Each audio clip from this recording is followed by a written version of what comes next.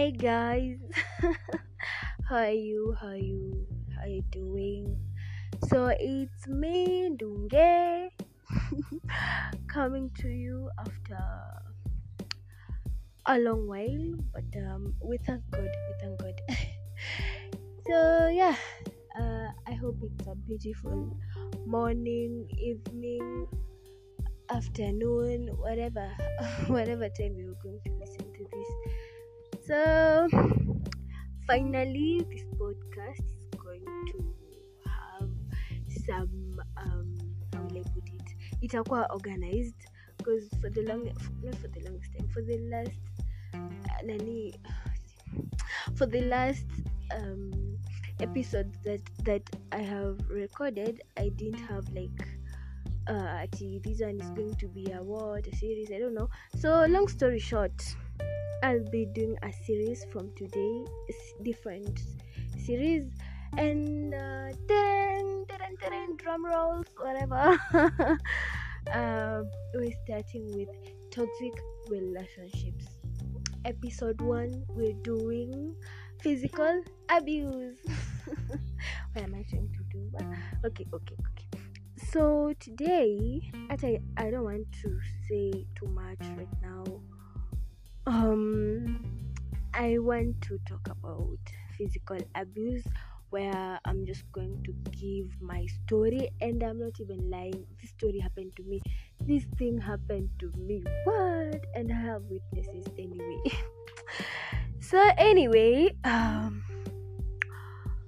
it's a story that I don't like. So if I get emotional, you'll have to understand, but I'll try. So anyway, I was in my first year in campus, and I had just started living in Nairobi. Oh my god, my voice. I was seeing these mans we're going to call Cup. We're going to call him Cup. Yes, Cup. Because I have a cup of coffee near me. So anyway, everything was fine in the beginning. Months was fine. Alikuwa ananibeba kama ka queen, Hata I didn't have to ask for anything. As in, he used to figure it out peke yake, as in it's it, and think, Esther might be needing this today. So you get, yeah. So, but it was the dates for me this month. Okay, cool. So one time, Cap says, "See, you come over to my place, we chill, we chapa 1-2 shots, you sleep over, and you go back tomorrow to your place." I say, "Cool." See, of course, utakata. So I go. First of all, this man had the worst tempers, bro. I mean the worst. As in, he could beat up someone for the pettiest mistake. As in, utatoka tu na yeye, atakosewa na mtu, mkanyage tu kiatu, wewe atakupiga. But I didn't pay attention to that at that time. So anyway, atakuwa anasikiza, atamwambia ni huyu hata angeweza kustab tu. So anyway, I go to his place, but at that moment our relationship was kidogo fading, and I had told him akasema ati we have to make it work. So I think that's why he said I go to his place, we talk, whatever.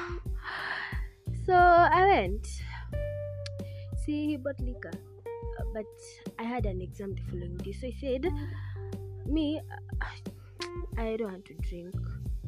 So he said, cool. Nikasema, I have an exam tomorrow, I want to get drunk. I want to get like drunk, and then I have an exam tomorrow.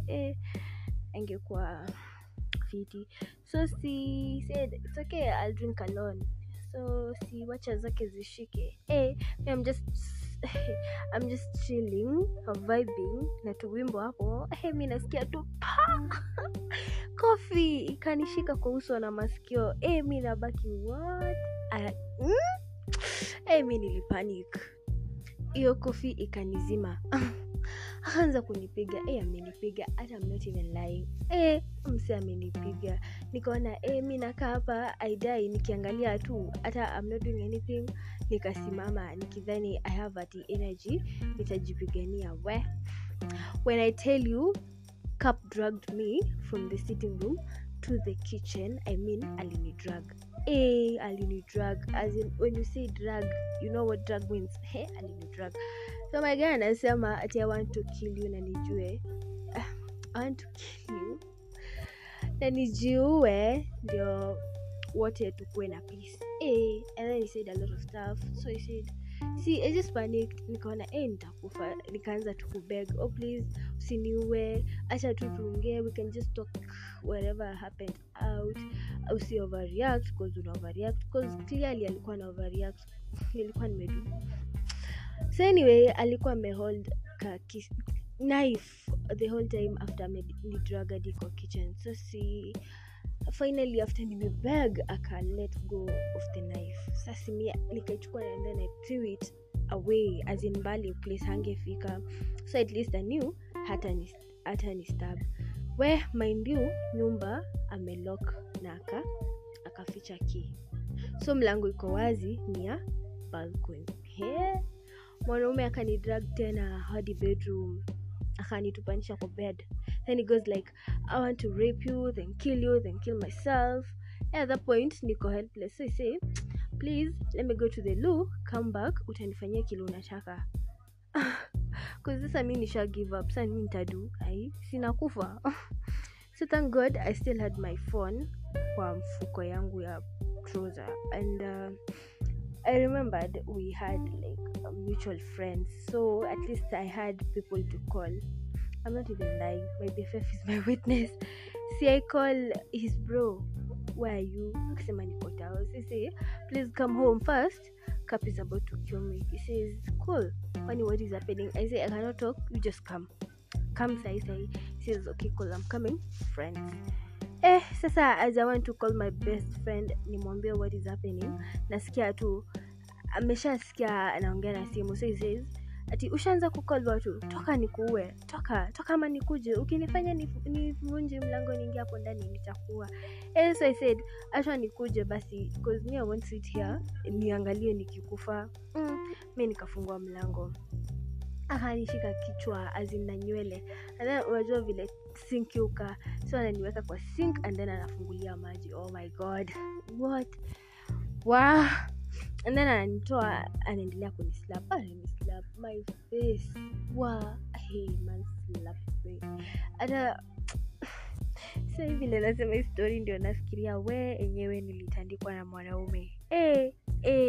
And then me nilikuwa hapo kitambo, I'm telling people like kama my dad has never slapped me, he's a man to slap me. Me I was beaten by a man. I'm not even lying. So nikaona enyewe huyu ananimaliza, akaniwacha akaenda akakaa chini. And then anasema unanipea stress. So I'm thinking in my mind, say just go throw myself uko kwa balcony, I just die a peaceful death. Not even that's not a peaceful death. I just die kuliko nikae hapa harass till I die, and then that will be more painful. Mimi nikajiambia mimi ndaruka, mimi nitakimbia, kitaka kunishika katikati, wacha tu mimi nikufe ni kama nilikuwa najaribu. Mungu ni nani? Who's God? Tukasikia gari na tuko chini. Mimi hata I didn't have energy like to move. Penye niliangushwa tu hivyo, hapo ndio nilichill. Sasa man anaamka akaenda kwa balcony, akaona gari ya brother yake. I know by now you're thinking mbona msichana hakuscream. He said nikiscream ananimaliza hapo. Sasa I had no option. I wasn't going to die, but clearly he was going to kill me. So he ran to the balcony, akaona his brother, and then anakuja akajicompose mbio, and then ananipea viatu, ananiambia shika nywele vizuri. Sasa and then it didn't make sense to me, because later he came to say that it was the alcohol. But bro, see, ulianza kujipanga when you saw someone coming. Anywho, his bro so see, we went downstairs tukapatana na brother yake. His brother texted me, as in tukikuwa tu hapo, he texted, you just do whatever he's going to say, we avoid too much drama, at least you get home. I said cool. So we walk out of the gate, we walk like 5 minutes. See, I see my best friend. I ran. Mi nimeona friends wangu na nilikuwa naenda kukufa.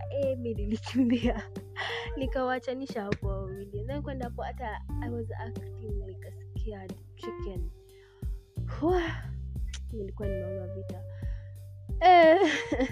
So see me, I stayed with my friends. Akakuja when we stood together, all of us, because I don't know, they wanted to say goodbye or whatever. Because in his mind, he knew. I don't know if he thought nilikuwa nishawambia or not. I don't know. So he said he offered to take like my friends to the club and whatever. See, we wakasema tu, we go. Okay, cool. So we went. But the whole time, nilikuwa uncomfortable. Mse ananunua tu drinks, anasema kama haukunywi hii, I'm going to beat you up. Bro, na kama staki, my guy. So see, at some point I got fed up. I texted my best friend, ati call an Uber. Where Uber? Call an Uber, we go home, me I'm fed up. So nikaamka, mansa ananiuliza unaenda wapi? I said to the loo gani downstairs. Nikupeleke? I said no, I'm fine. Kaniambia hiyo kile mnaendeleza hapa mimi nitawachapanisha ni wote, because he's not stupid. Alikuwa figure out my friends wananisaidia tu nitoke kwa hii mess. So see me, my friends wakanipeleka home finally. Following day naamka, vitu nilitandikwa, I still have an exam to do. And so my right ear haisikii kitu, niliwekelewa coffee. Sasa me, I thought nika injury tu kidogo, nitaenda chemist wanipe ear drops and then I'll be fine. Naenda kwa chemist, this guy ananiangalia, ananiambia wewe enda tu Kenyatta Hospital, uko utasaidiwa better, me I can't help you. I said cool, let me just go. Sasa I'm thinking what will I say to my mom. Mimi nitatoa wapi hiyo pesa ya kulipa hospitali, masikio ati iliharibika. Me I have nothing. So I called my mom. Hi mom. Nikasema niligongwa. Sorry mom for lying. Nilisema niligongwa masikio na mlango. Sasa I had the option. Niseme nilitandikwa na mwanaume. No, cannot be me. See, I said niligongwa masikio na mlango. Thank God she was in a position to pay for my hospital bill. Nikakuwa treated. After that, not after that, immediately I got home the night before after kutandikwa. Why do I keep on saying me? What? I blocked him everywhere and I prayed to God nipone tu haraka, and then my heart pia ipone, because it's not like sikukuwa nampenda. And then I had like to get it in my mind that the person I loved the most ndiye alinitandika yoyote. It was hard. And I can't wish that on my worst enemy. After like I don't know 2 months, he called as sorry for what happened with the alcohol, and I'm sorry I took my anger on you, whatever. I said no, not me. Si mimi, cause mimi sitatandikwa Nairobi na mwanaume. No. So it has been 2 years and a few months. I am finally genuinely happy. Bado tuna heal, but we thank God. And I do believe if you walked away from an abusive, negative relationship, toxic relationship, you won if you are able to walk away from it. I was barely 19 years and I had not wronged anyone, but I received a beating.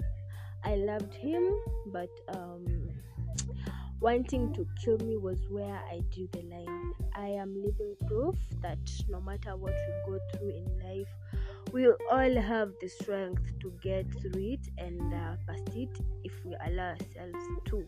just allow yourself to heal, to feel the pain, because at the end you'll be fine. You won't be like that forever, as I always say.